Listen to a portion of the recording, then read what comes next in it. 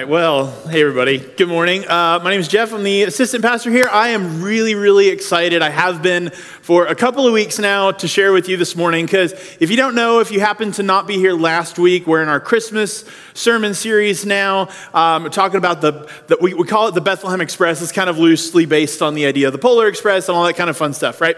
But if you don't know this about me or what I happen to do here, twice a month, we open up our house and we have college students to come over and eat and hang out, watch football, whatever, right?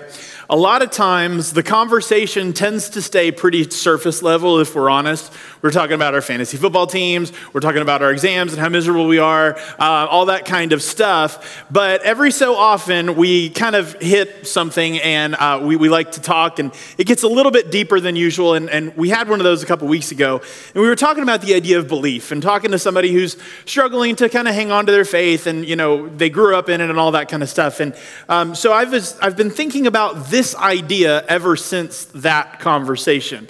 And so I'm really excited because it fits perfectly into the theme of what we're trying to talk about through this series, which is the idea that we are on a journey of belief. And it is, in fact, a journey. And last week in the first message in it, Pastor Joe shared with us how in the Gospel of John, his whole point, the main thrust of him writing that book is that John's readers, both then and I believe still now to this day, would believe that Jesus is the Christ. He actually wrote that in the book. In fact, in John 20, verses 30 and 31, it says this: "Now Jesus did many other signs." There was a whole lot more that went on than what I'm just telling you about. He did those in the presence of the disciples, which are not written in this book. But these, the ones I've been telling you about for the last 19 chapters, these are written so that you may believe that Jesus is the Christ, he's the Son of God, and that by believing you may have life in his name.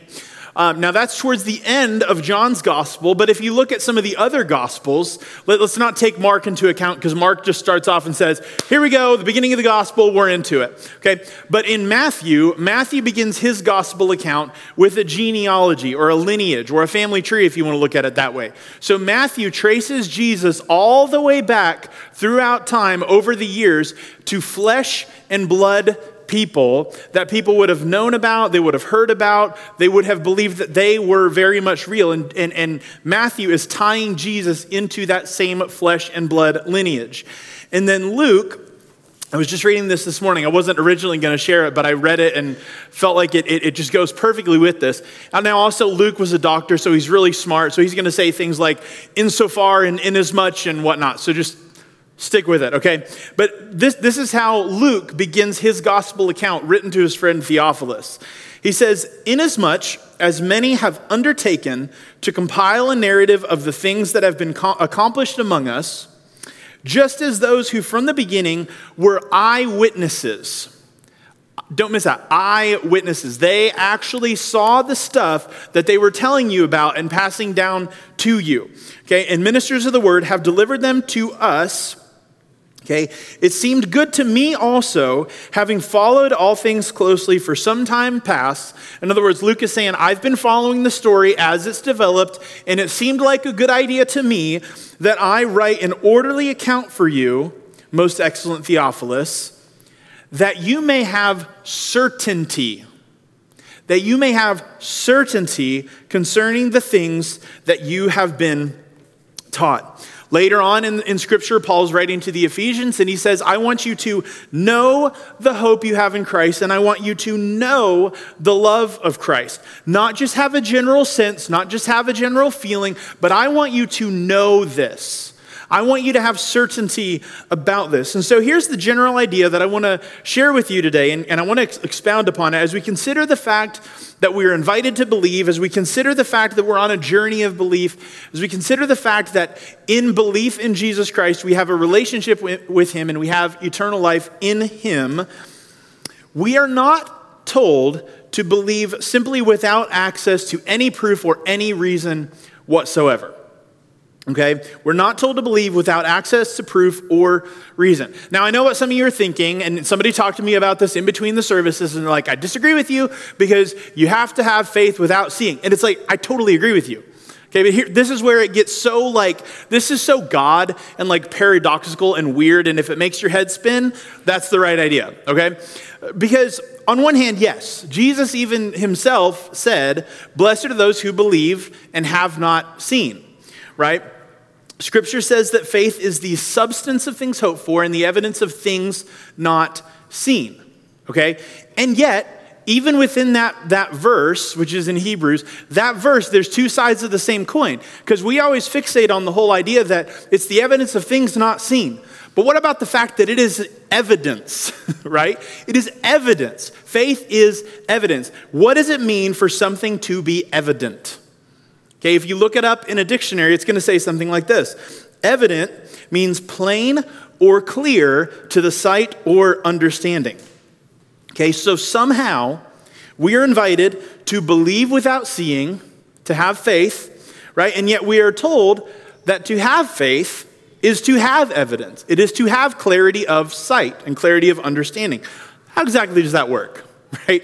We got to wrestle with that just a little bit. And I want to talk about that because I tend to believe that one of the biggest reasons that people give up on their faith, one of the reasons people give up on Christianity is because they might have heard all the stories, they may have even heard other people's stories, but they don't have much that they can go off of just for them. Right? I've seen God do this in that person's life, but what has God actually done for me and in my life? And what I want to encourage you in this Christmas season is I want to encourage you to look. I want to encourage you to be on the lookout for those things because for me personally, I can think of a few off the top of my head. I can think about a time where I was a sophomore in college and I had a car payment at the time. I was working a summer job and my very last summer job paycheck was, no lie, to a penny, the amount that I needed to make my car payment for that month. And then I was without a job, okay? I can think of a time when I asked God for a phone call specifically, and he gave me that very phone call that I was looking for, and it was everything that I needed. I can remember a time where my conversation with God was, okay, God, if you will just open up the doors for me to walk through, I'll do the things that you're asking me to do. Because I was in a time in my life where I thought that I wasn't ever going to go anywhere near ministry again. And within the course of just a few weeks, God opened the door for me to help do worship at 2 different retreats, helped me to do content for a young adults group I was a part of, all these sorts of things.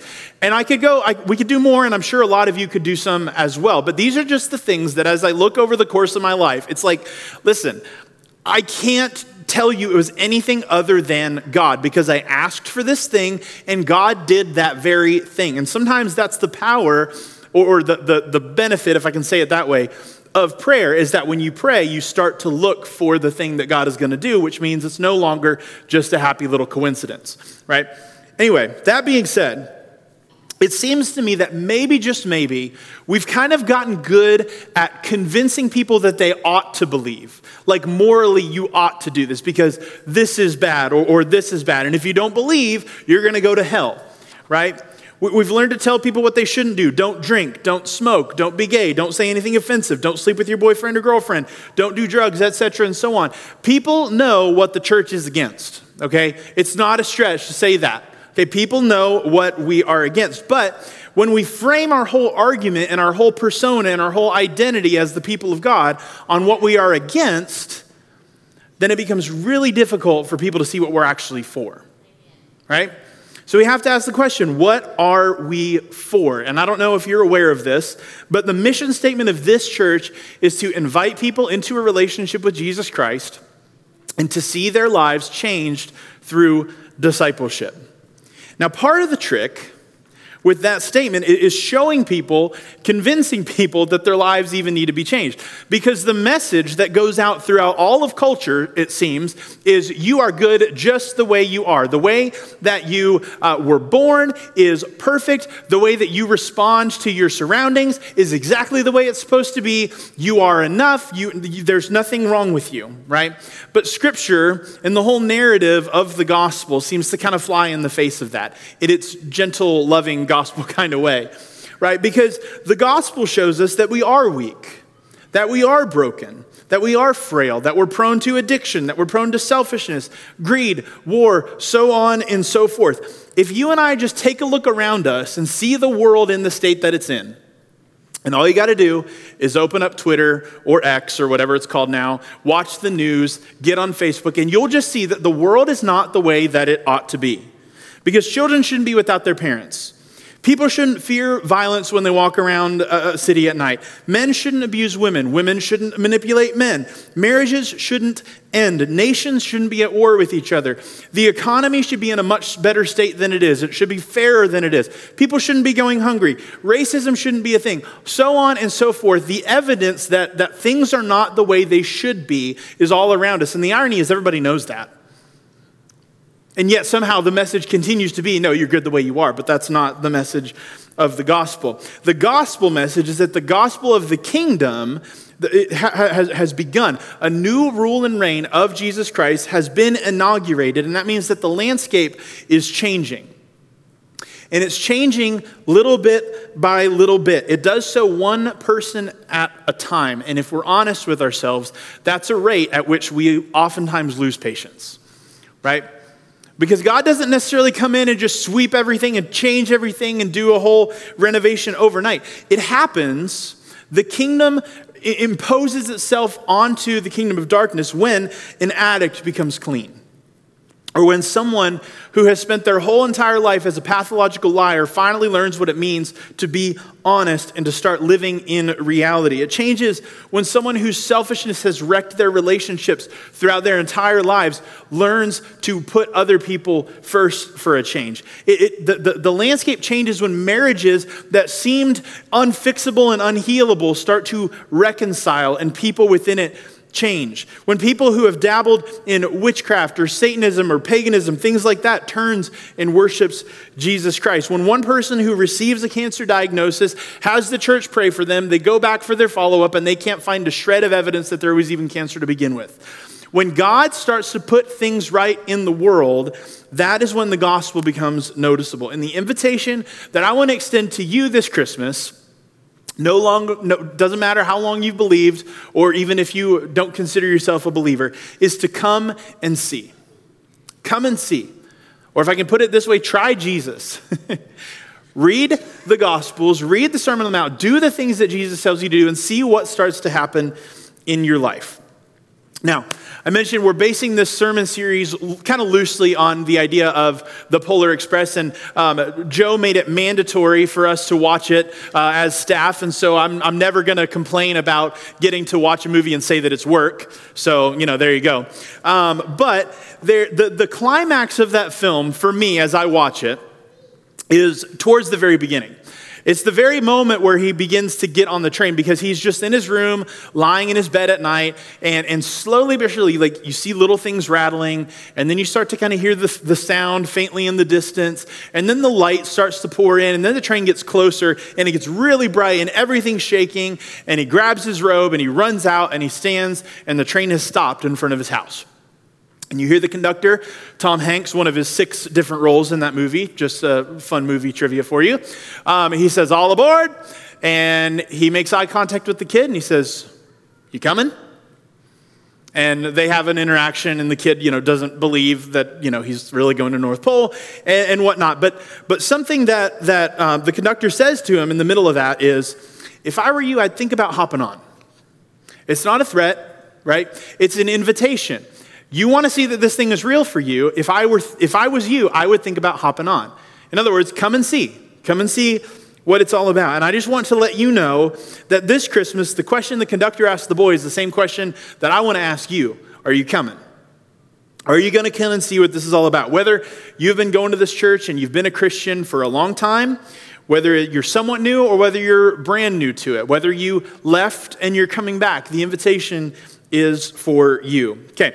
Let me get a text. I need somewhere to work out of because in my mind, it's like I got to have some sort of home base that we want to talk about. So I want to invite you to go ahead and find Luke chapter 2 in your Bible or in your Bible app. However you have it. If you don't have one of those readily accessible, we always throw it up on the screen just so that you can follow along. But Luke 2, we're going to go to verses 8 through 20. And if you've seen A Charlie Brown Christmas, you've probably heard this a number of times. But this is what it says. Luke 2, 8 through 20. "And in the same region, there were shepherds out in the field, keeping watch over their flock by night. an angel of the Lord appeared to them, and they were filled with great fear. And the angel said to them, "Fear not, for behold, I bring you good news of great joy that will be for all the people. For unto you is born this day in the city of David a Savior, who is Christ the Lord. And this will be a sign for you. You will find a baby wrapped in swaddling cloths and lying in a manger." And suddenly there was with the angel a multitude of the heavenly host, praising God and saying, "Glory to God in the highest, and on earth peace among those with whom he is pleased." When the angels went away from them into heaven, the shepherds said to one another, "Let's go over to Bethlehem and see this thing that has happened, which the Lord has made known to us." And they went with haste and found Mary and Joseph and the baby lying in a manger. And when they saw it, they made known to them the saying that had been told them concerning this child. And all who heard it wondered at what the shepherds told them. But Mary treasured up all these things, pondering them in her heart. And the shepherds returned, glorifying and praising God for all that they had heard and seen as it had been told them. Okay. Now, depending on how long you have been going to church on or around Christmas, or how many times you've watched Charlie Brown at Christmas time, you've probably heard the story a bazillion times, okay? It starts to have a certain cadence and familiarity to it, okay? But it's pretty remarkable if we just stop and take a look at it just a little bit closer than we sometimes do at this time. And so as we look at this passage, in light of that question, in light of that invitation, are you coming? I think we're going to see a few different things that rise to the surface. The first thing is simply this: the invitation is for you. And by you, I mean you. I mean not you, I mean you as an individual. Okay? Because as we read this, if you look at Luke's account so far, there is no mention of these shepherds. These shepherds are not called by name.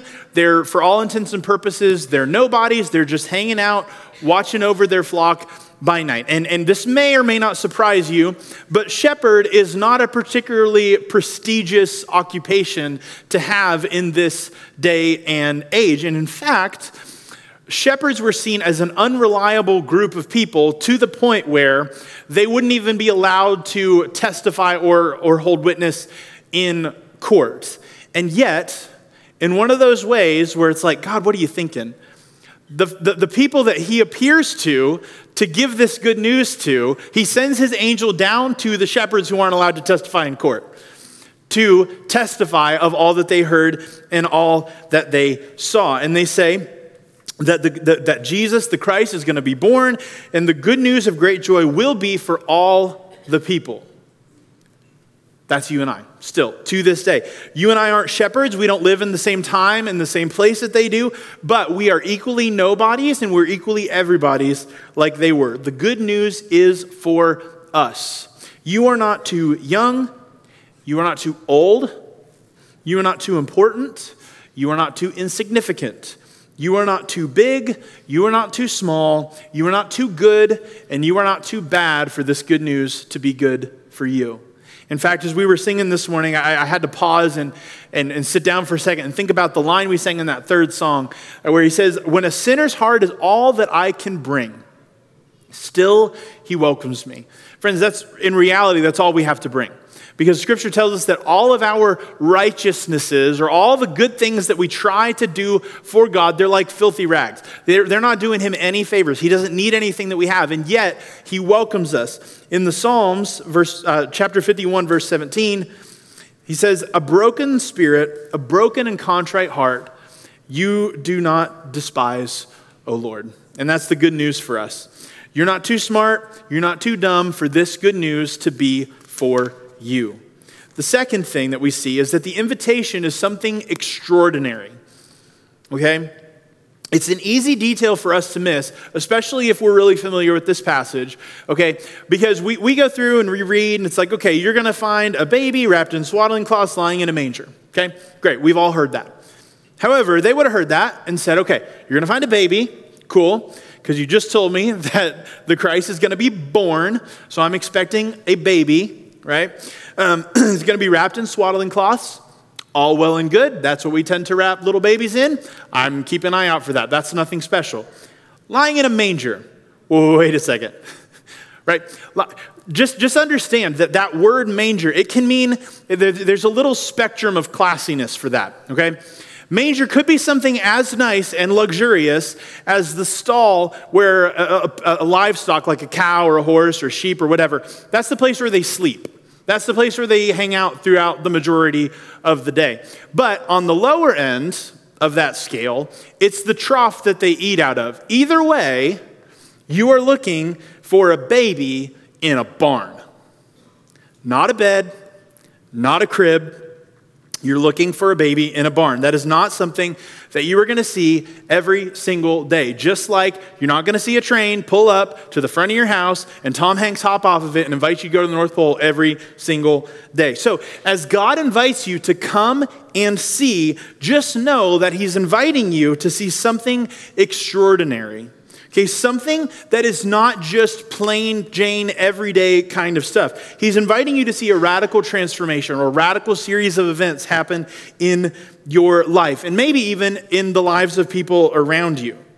Because see, God isn't in the business of just making bad people good. He's in the business of taking dead things, and Scripture would tell us we are dead in our sins. He is taking dead things and making them alive. Okay, in Scripture, some of the people that Jesus would interact with, you think about the rich young ruler, if you're familiar with that story. As Jesus talks to him, he finds out, listen, I kept all the laws from the time that I was a young man. And Jesus does not say that he's lying for that. He does not prove to him that he's wrong about the fact that he's kept all the commandments. But what he tells the rich young man is, you still are missing something. So what I want you to do is I want you to sell everything you have. I want you to give to the poor. Come follow me, and then you'll have treasure in heaven. And of course, he goes away because he's disheartened, because he has a lot of stuff. He still needed something. It wasn't enough that he was just a good person. Okay? As Jesus interacted with Nicodemus in John chapter 3, okay, Nicodemus would have known his Bible. He would have known his Scripture. He was one of the teachers of that day. Okay, but that wasn't enough. Jesus told him that he had to be born again. And then, of course, they had a conversation about what that means and how could that be. All that being said, we're not talking about small shifts and small transformations. We're talking about large-scale things. We're talking about the extraordinary and the supernatural. That's the realm that God operates in. And I'm not saying there's not happy coincidences, and I'm not saying that there's not little stuff that you can ask for, because I absolutely believe in that sort of thing. I'm just saying God likes to, if I can just put it this way, God likes to make a show that's going to glorify himself. He likes to do something that's going to draw your attention and capture your imagination to what he can actually do.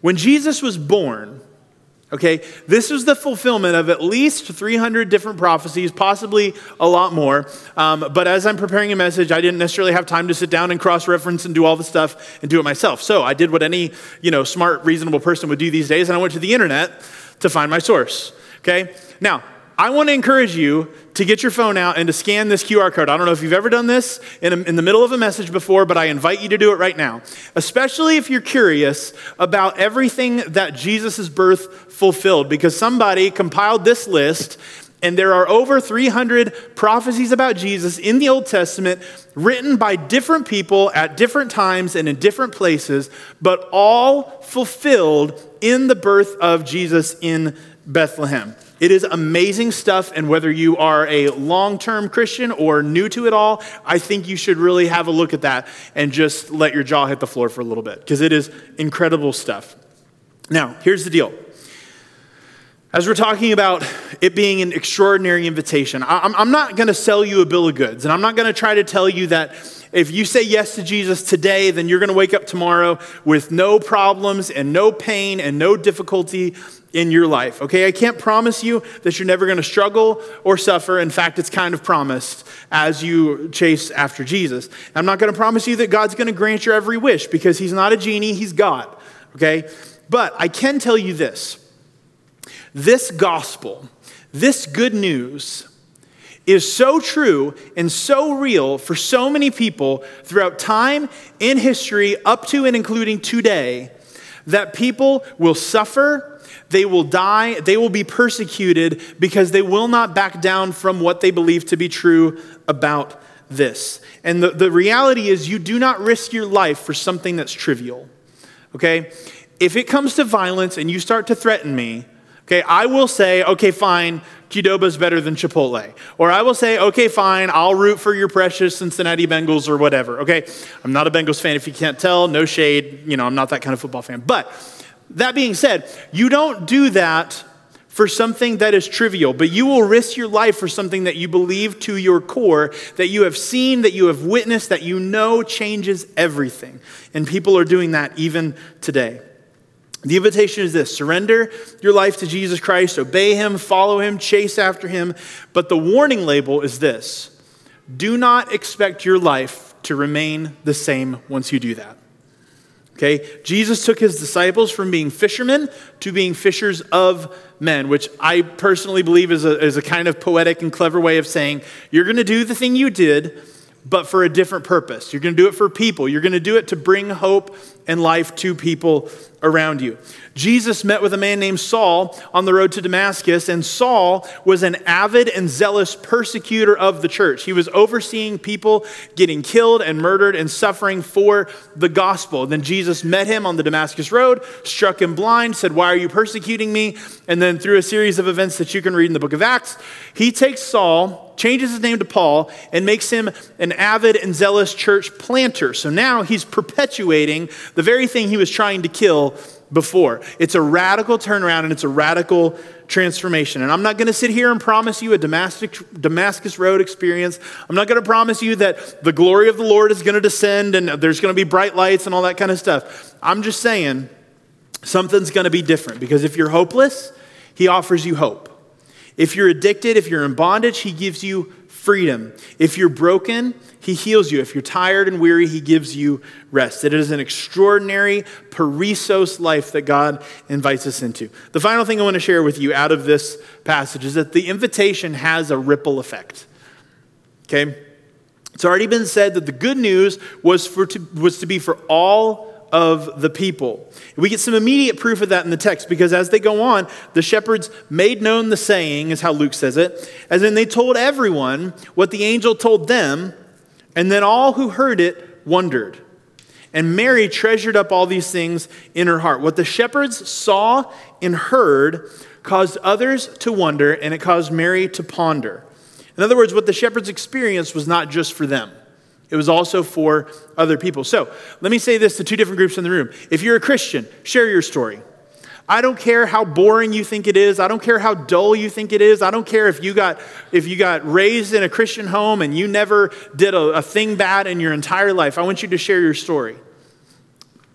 Because your story, while it's not going to resonate with everyone, it will resonate with someone. And as people hear your story, as they start to gather these little seeds from all the different people that God is placing in their life and telling the story, it starts to pile up, and they have all these shreds of evidence that they have to do something about, and they have to wrestle with that. So share it. I know a couple that are friends of mine, and between the two of them, one of them has a pretty crazy testimony. The other one's got a pretty normal one, okay? The one was like dabbling in witchcraft in high school. She met Jesus and everything changed for her, and people that she knew back then can tell you how different of a person she is now.